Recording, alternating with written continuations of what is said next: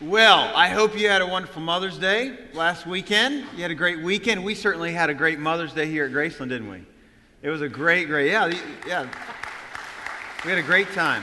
And I want to thank my wife, Sarah, for sharing, and also Miss Virginia Markham for being a part of that. As soon as she walked up on stage, I heard the tears start, and I thought, here it goes. It was a great weekend for us here at Graceland. And today's kind of a special day for myself and my family, because today marks the 2-year anniversary for my family and I coming to Graceland. And I just want to say,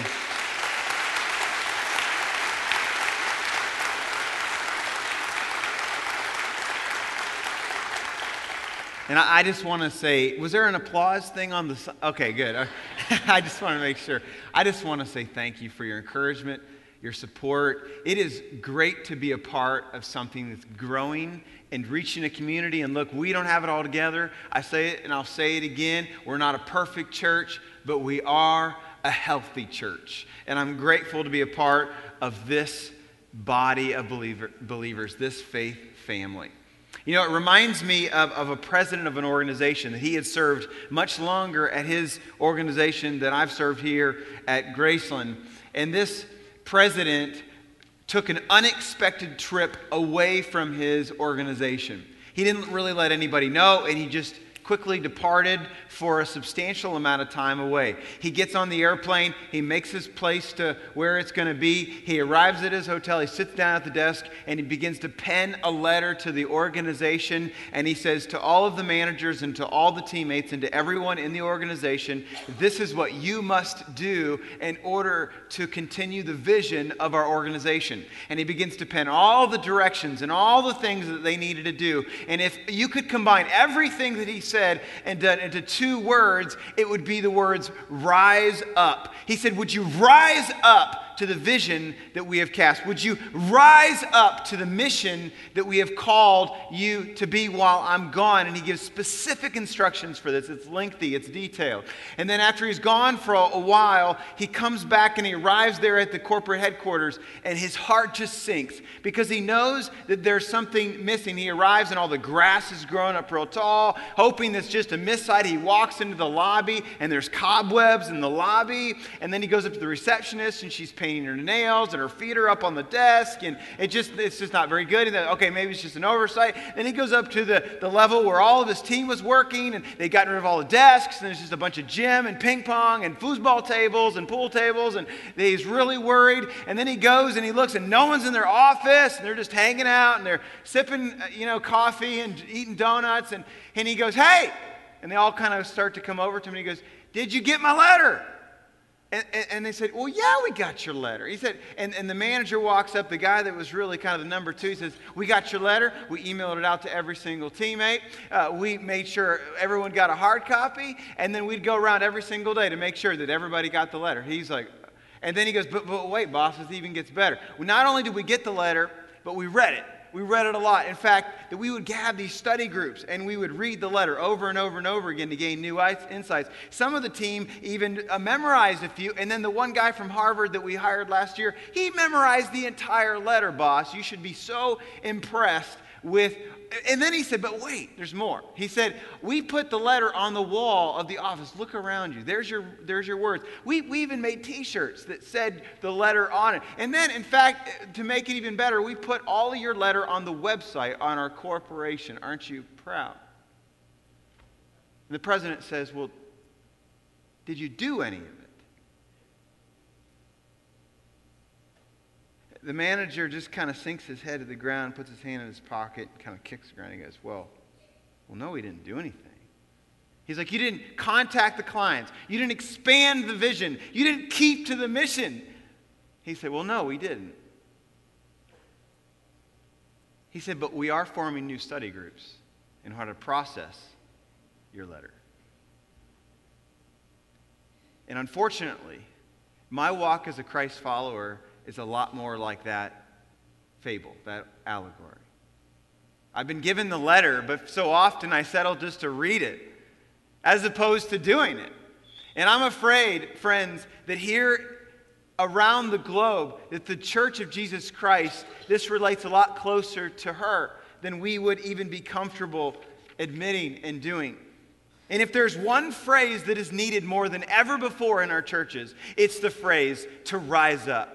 Because a phrase like this, it has to do with movement. It has to do with action. It's a phrase that means that when we're facing even unbelievable odds, that we will not faint or grow weary, but we will rise up to the occasion. And that's the exact choice that the early church, the early followers of Jesus actually had. And you know what they would do? They would rise up like never before. They would come together in AD 30. They would come together like never before, and they would become the first church in the book of Acts. In the book of Acts, we're going to see that the first church, it was a movement the world had never seen. And yet we settle for just going through the motions. In the early church, we see that it was guided by the Spirit of God. It was powered by something supernatural, but yet we just settle for just spinning the wheels of busyness. The first church was a force. You know, we could call the book of Acts the book of action because they were a group of people committed to action. But the church today, so many times, I think we could say that we're more of a contrast as opposed to a comparison. But the church today still is the most powerful force in the universe. But yet, as one author said it best, we are just stuck in quick cement. So we're going to be in the book of Acts through this new preaching series called Rise Up. And so I want to have you all turn there to the book of Acts, chapter 1, verse 1. I'd love for you to turn there in your Bible or smartphone or tablet. If you don't have any of those, you can grab the Bible that's in front of you. You don't own a Bible, we'd love for you to take that Bible home and be our gift to you. And let me just tell you, if you're new here today and you're like, I don't know about all this stuff, it's okay. We'd love for you to read along with us. Look, not everything you read you believe is true, right? Well, we would love for you just to read along and just see what you may learn today. We all want to turn to Acts chapter 1, verse 1. It's not going to be on the screen. We want you to read it for yourself. We love to hear the pages of Scripture turn here at Graceland. We're going to look at this together. Acts chapter 1, verse 1. Dr. Luke begins, "In my former book, Theophilus, I wrote about all that Jesus began to do and to teach, until the day he was taken up to heaven after giving instructions through the Holy Spirit to apostles he had chosen." So Luke begins in these first few words in the book of Acts as we begin this new series. He says, "In my former book." See, Acts was a part of a 2-volume set by Dr. Luke. His first volume in the 2-volume set was his gospel. And he would record the ministry of Jesus. And we gain a better idea of what his gospel was all about as we're real quickly put on the screen. Luke chapter 1, verse 1 through 4. It says, "Many have undertaken to draw up an account of the things that have been fulfilled among us, just as they were handed down to us by those who from the first were eyewitnesses and servants of the word. With this in mind, since I myself have carefully investigated everything from the beginning, I too decided to write an orderly account for you, most excellent Theophilus, so that you may know the certainty of the things you've been taught." Okay, real quickly, we learn a couple things about Luke. He's writing about events that had taken place that were fulfillment of the Old Testament prophet, which is good for the Jews, good for us, good for the world. Secondly, that Luke went into painstaking detail to investigate carefully the workings, the events that would unfold. And the second volume was called Acts, of his 2-part volume. And Acts has been called the Acts of the Apostles, which I could agree with to a certain extent, but it takes away the significance of the Spirit of God. Some have called it the Acts of the Holy Spirit, but it takes away the cooperation of the people in cooperation with the Holy Spirit. So we could combine them. We could create a hybrid. And I want to call it the Book of Action, a force, the church commissioned by God and fueled by His Spirit. And as we look at the book of Acts, the book of action, we learn this in history, that Luke was in the company of the radically converted Saul turned to Paul. And we know by history that Paul had been thrown in jail for 2 years. So what is Dr. Luke doing for 2 years? Well, we know that he travels throughout Palestine and he begins to interview eyewitnesses of the early ministry of Jesus. So he goes and interviews the mother of Jesus. Her name is Mary. And we know that because in the Gospel of Luke, we get her account of so many of the events taking place. He goes on to interview Philip and Peter and John Mark and John and the brother of Jesus, who was James. And what we begin to see is an unbelievable, incredible narrative that depicts zeros who turned to heroes because they would rise up and become the force by which God was asking them to be. So Luke says, in my former book, Theophilus, who was a guy that had recently placed all his faith and trust in Jesus, he said, I wrote about all that, follow along with me here, I wrote about all that Jesus began to do and to teach until the day he was taken up to heaven, after giving instructions through the Holy Spirit to apostles he had chosen.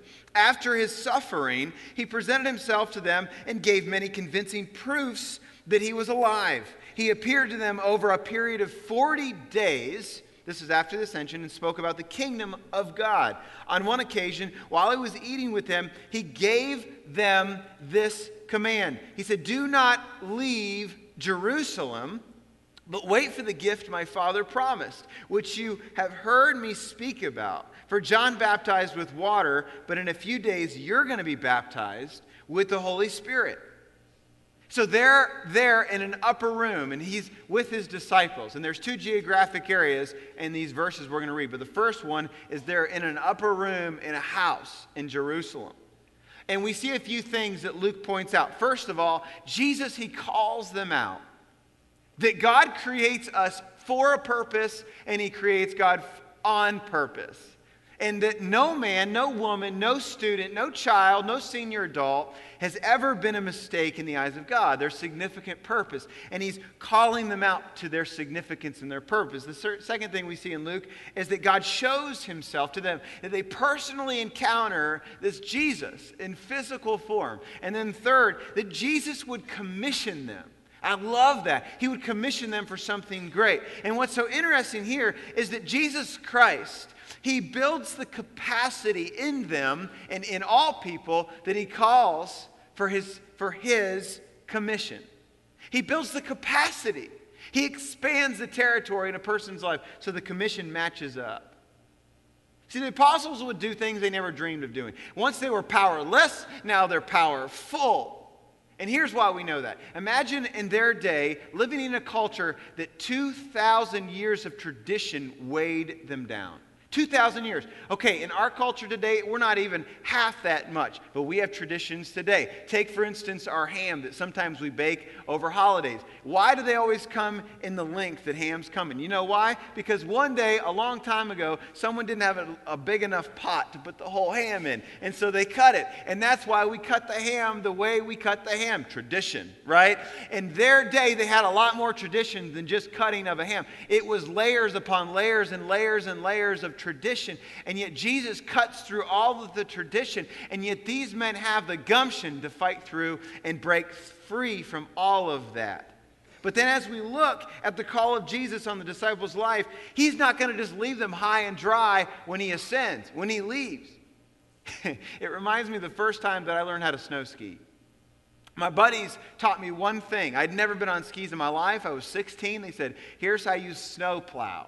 And they said, you ready to go up and hit a black diamond? I said, sure. I don't know what a black diamond is, but I'm game.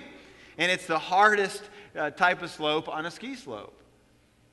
Well, I got a little bit better, and I got past the snowplow, but at the time, they left me high and dry. But Jesus isn't doing this. See, he is expanding the capacity for his commission.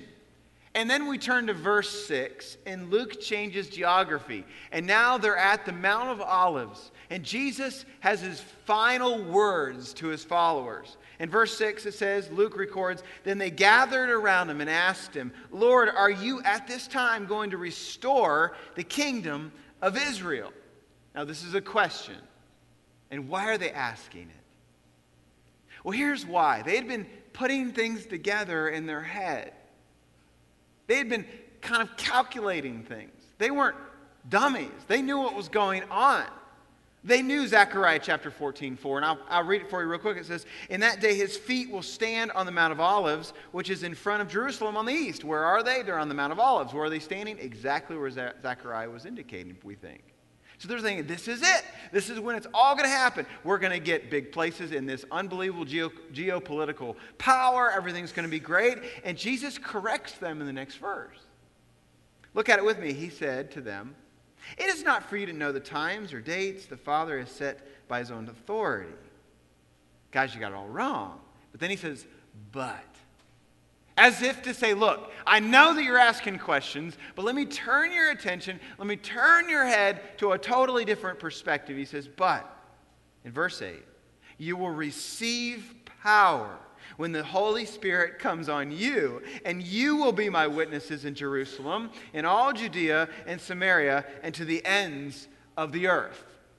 Now look, I read this up here and it gets me excited. And maybe you read that and you go, okay, I've read this before. Or maybe you're reading this for the first time. But let me just help you understand maybe what this may have looked like. We're going to show you something that we don't know exactly how it may have looked, but this is one depiction that could be fairly close.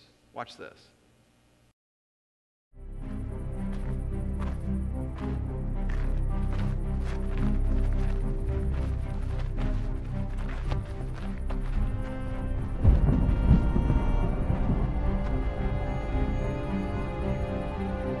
You will be my witnesses in Jerusalem, and in all Judea and Samaria, and to the ends of the earth. Go into the world and preach the gospel to all creation.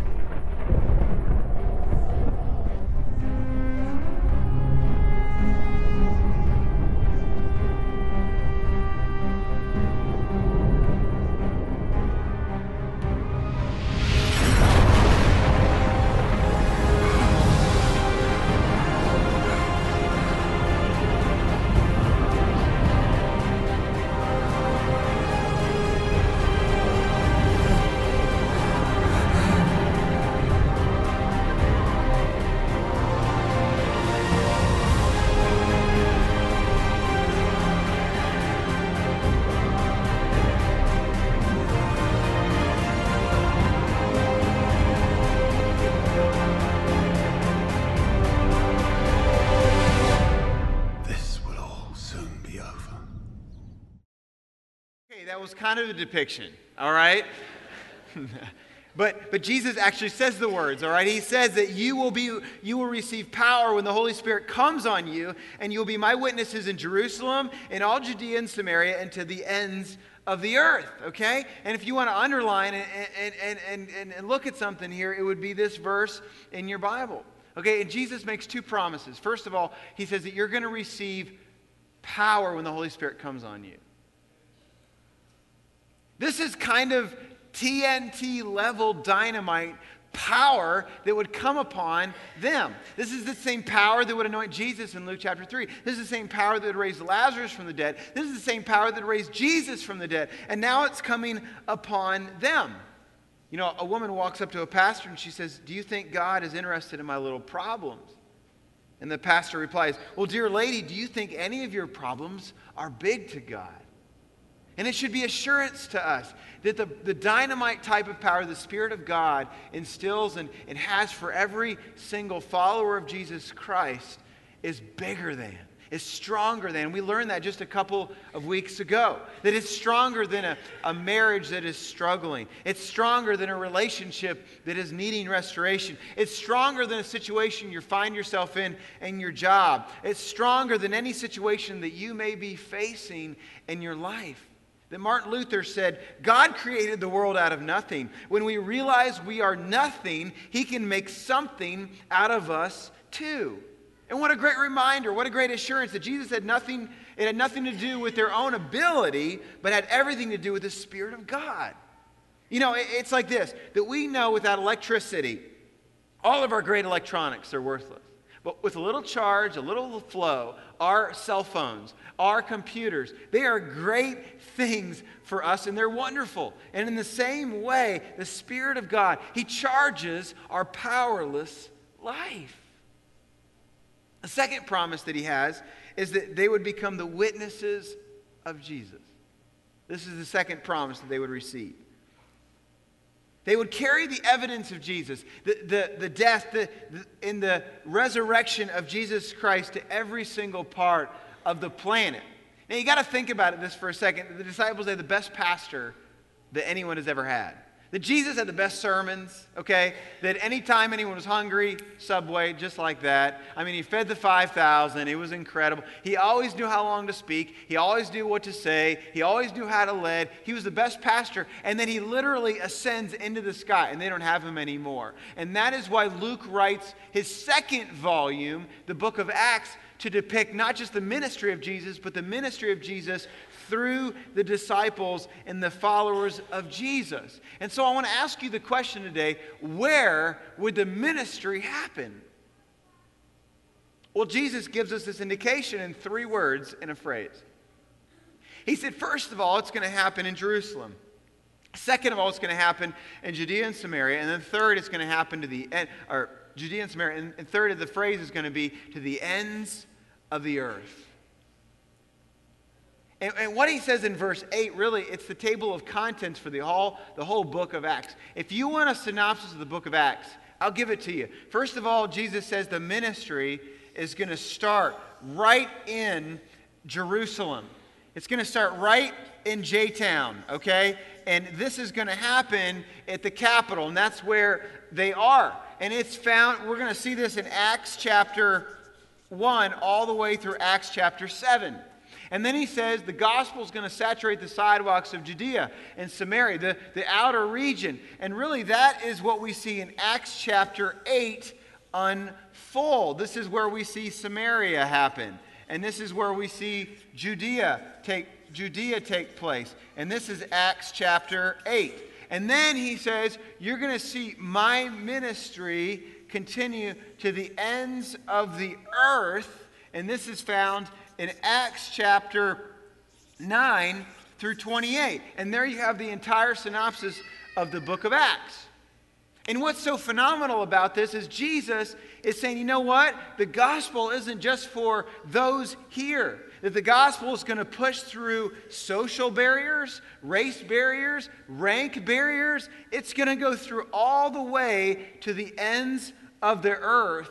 It is for everyone. It's not just for the insiders, it's for the outsiders. And you should be glad because every single one of us, unless you're an Orthodox Jew from Jerusalem, you're an outsider.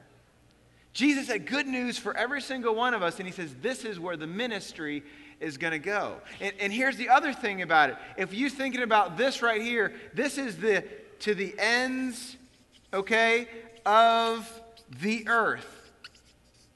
And this phrase right here, okay, is for us. And this includes us today. And so we are grouped in with the disciples when he said this. And there's a period of time in history where we stand. You see, Jesus would ascend, and one day he's going to come back. But what's in between is where the disciples were left and where we are today. And Jesus would ascend and leave us in this mark. And the one thing he said to do is, he's like, I want you to be my witnesses. I want you to share about me. I want you to share about my gospel. And I want you to saturate the sidewalks with this great news that everyone can have a relationship with Almighty God, their creator. Everyone can come to me just as they are. Everyone can receive forgiveness of sin. They don't need a priest. They don't need anybody else. They don't need to pay penance. They just need to come to me and put all of their trust and all their faith in it. And when we look at this, it should be unbelievably good news for us. And what Jesus is doing is he creates a bullseye, a target.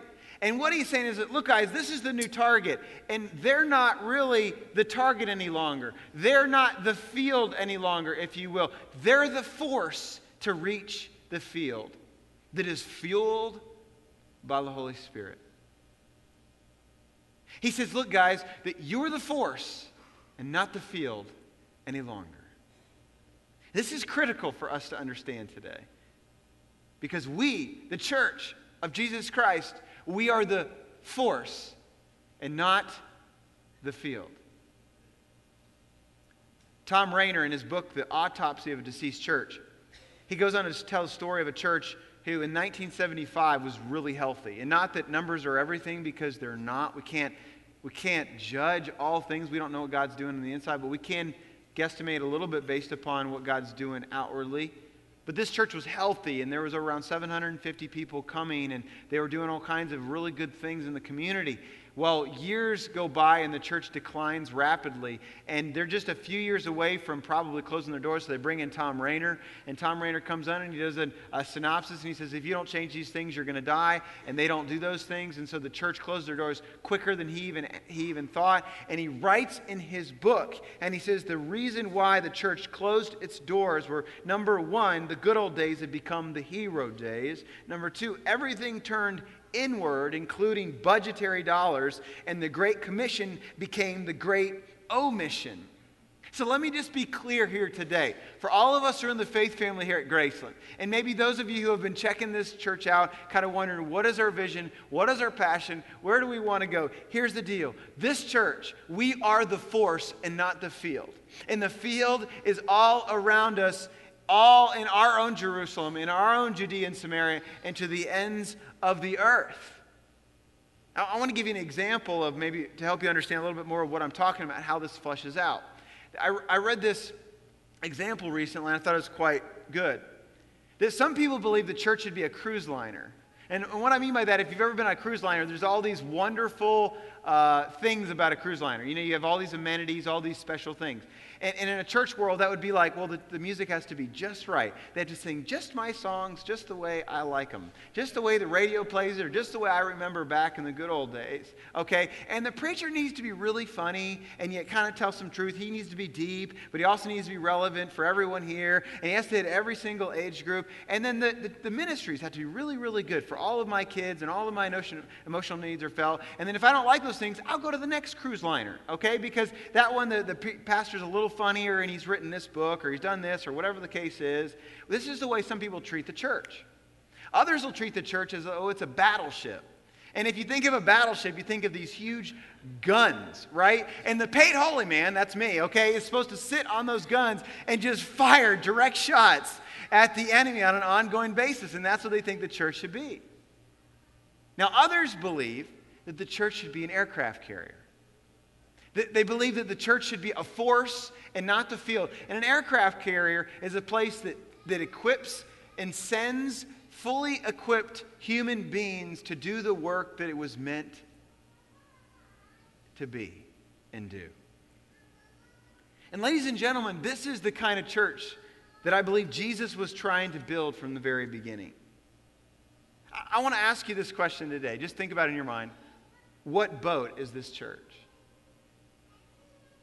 Let me ask you a different question. What kind of boat have you bought into for church? I'm reminded of the quote, a ship in harbor is safe, but that is not what ships are built for. I want to ask, has this ship left the harbor? Statistics tell us that 90% of all Christ followers have never led anyone to Jesus Christ. And the staggering thing is, in the next 7 years, 55,000 churches are going to close their doors. 55,000. So when Jesus said, you're going to be my witnesses, those disciples in the days and weeks and months to come, the Holy Spirit would do this, a cyclone deal on their life. And you know, a cyclone goes like this, right? And it would bring them in, it'd transform their life, and then it would send them out in unbelievable ways. When Jesus would leave, the church only had maybe 100 to 150 people at the time, but they had a focus, they had a vision, and they knew that they were the force and not the field. I guess what I'm trying to say is this, that I'd rather be a part of an army than a crowd, and I'd rather be in an aircraft carrier named the USS Graceland than a battleship or a cruise liner, okay? That is what I want. Oh, there it is right there.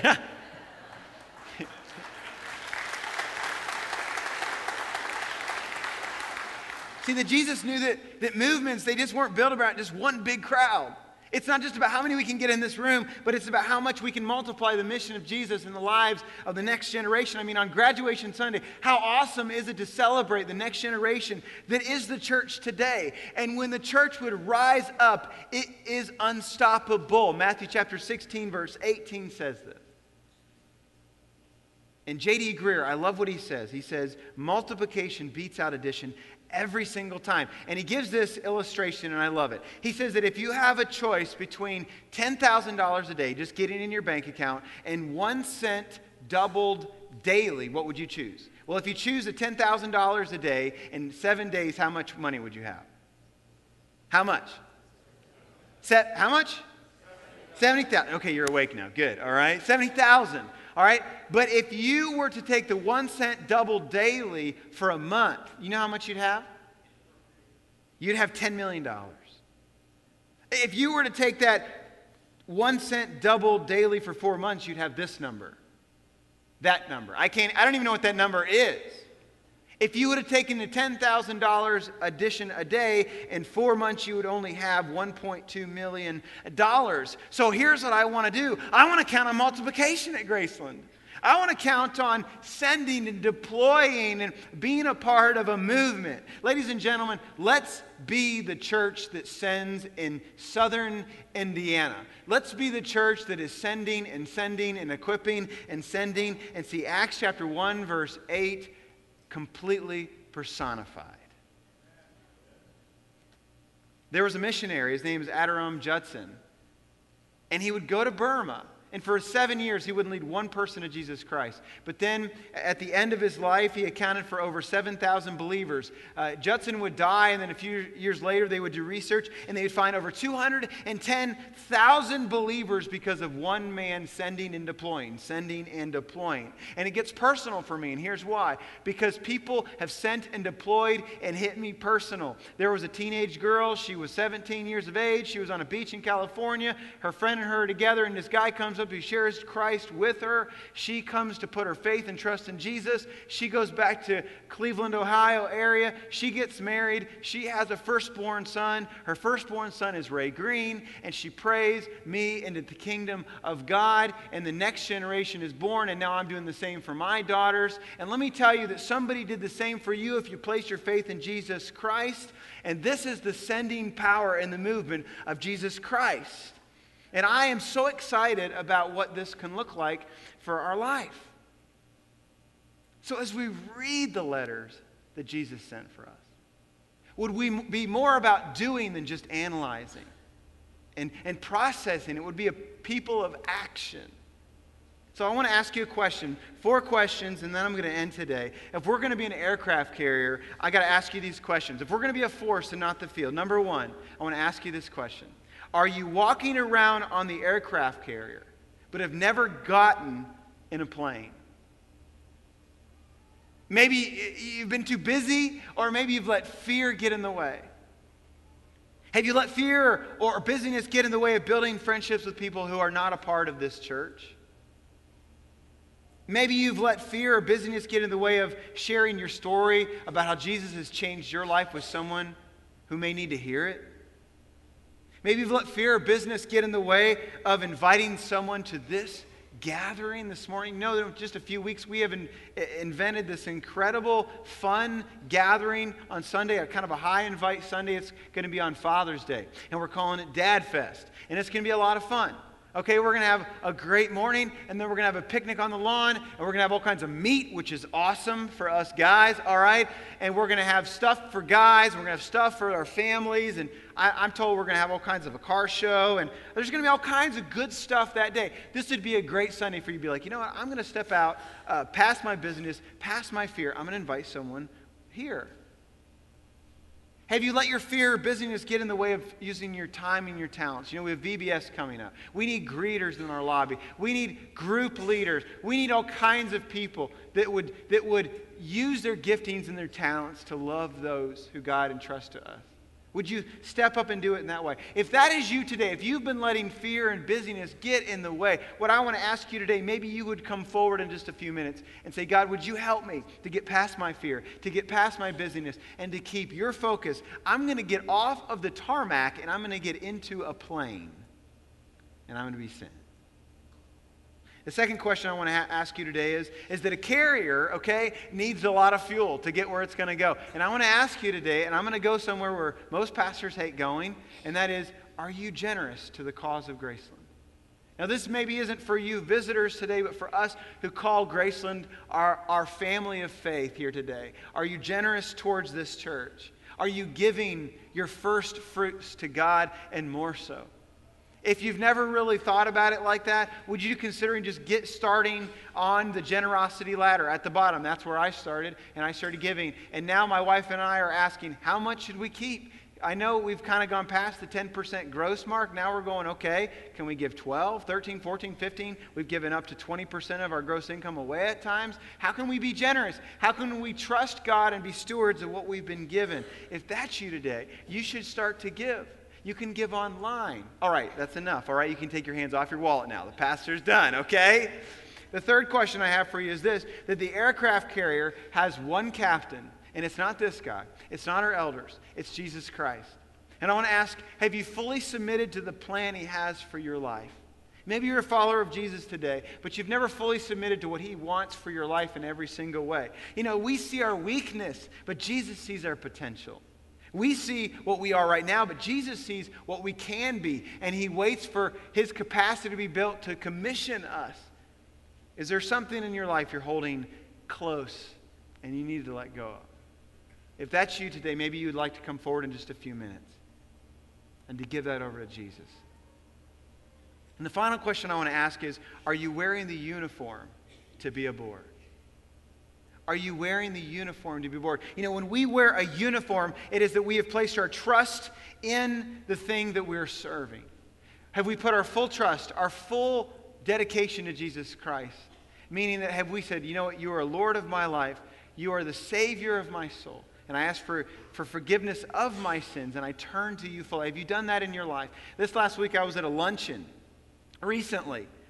And I was getting ready to leave the luncheon, and somebody interrupted me and tapped me on the shoulder and said, "Hey, Ray." And I said, "Hey, how are you doing?" And I remember meeting him and seeing him about 6 weeks, 2 months earlier, right here in this gathering.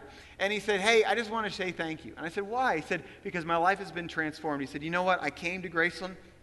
I was basically an atheist, and I said, you know what, for the first time in my life, I put my faith and trust in Jesus Christ, and he did it right here, right over there next to me, and he just gave his life to Jesus Christ, and I want to ask, have you given your life to Jesus? You know, you students, I gave my life to Jesus my senior year in high school. I want to ask you, have you done that today?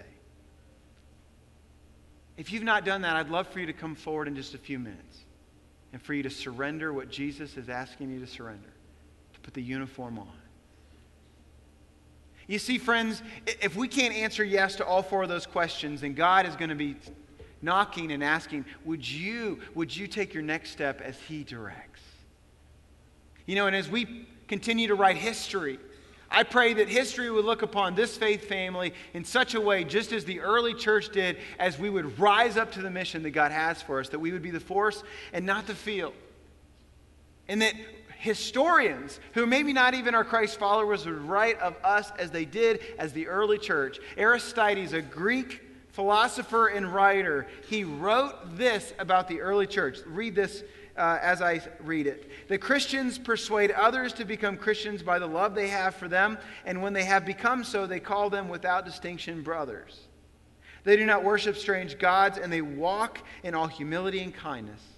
They observe scrupulously the commandment of their Messiah. They live honestly and soberly as the Lord their God commanded them. They praise God and laud God over their food and their drink. They render him thanks. And if any righteous person of their number passes away from this world, they rejoice and give thanks to God. And they speak of his body as though he were moving from one place to another. Such is the law of the Christians, and such is their content. And my friends, they would do what was written to them. And I pray that we would take what was written to us and we would do the same.